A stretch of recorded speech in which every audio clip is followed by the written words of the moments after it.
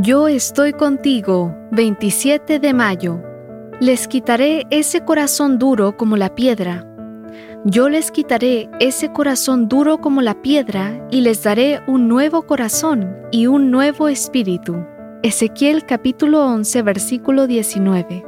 Dominado por una furia salvaje, un soldado golpeaba cruelmente a un creyente cristiano. La paliza fue tan grande que el cristiano casi quedó inconsciente.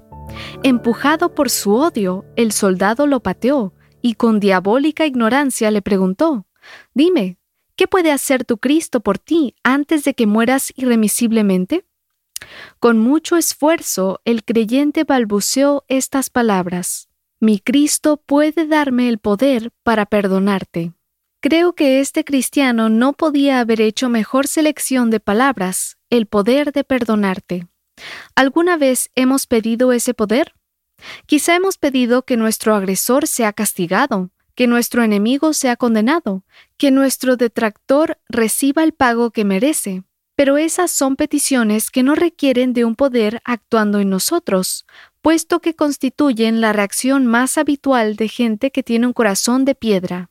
Nuestro Señor Jesucristo, aun pudiendo pedir a su Padre una legión de ángeles para que lo defendiera de sus detractores, prefirió usar su poder para elevar esta petición: «Padre, perdónalos, porque no saben lo que hacen». Lucas capítulo 23, versículo 34. Así como el Señor tiene poder para sanar, para mandar el castigo eterno, para sentarse a la diestra del poder de Dios, también tiene la potestad en la tierra para perdonar pecados. Lucas 5:24. Dios espera que estemos tan dispuestos a perdonar a otros como Él lo está a perdonarnos a nosotros. Pablo nos hace esta solemne petición: «Sean buenos y compasivos unos con otros, y perdónense mutuamente, como Dios los perdonó a ustedes en Cristo». Efesios 4:32. Fíjate que a mitad del versículo encontramos la conjunción como, que funciona aquí como un adverbio de comparación entre lo que hacemos nosotros y lo que hace Dios. Juan Crisóstomo dijo: «Nada nos asemeja más a Dios que estar siempre dispuestos a perdonar».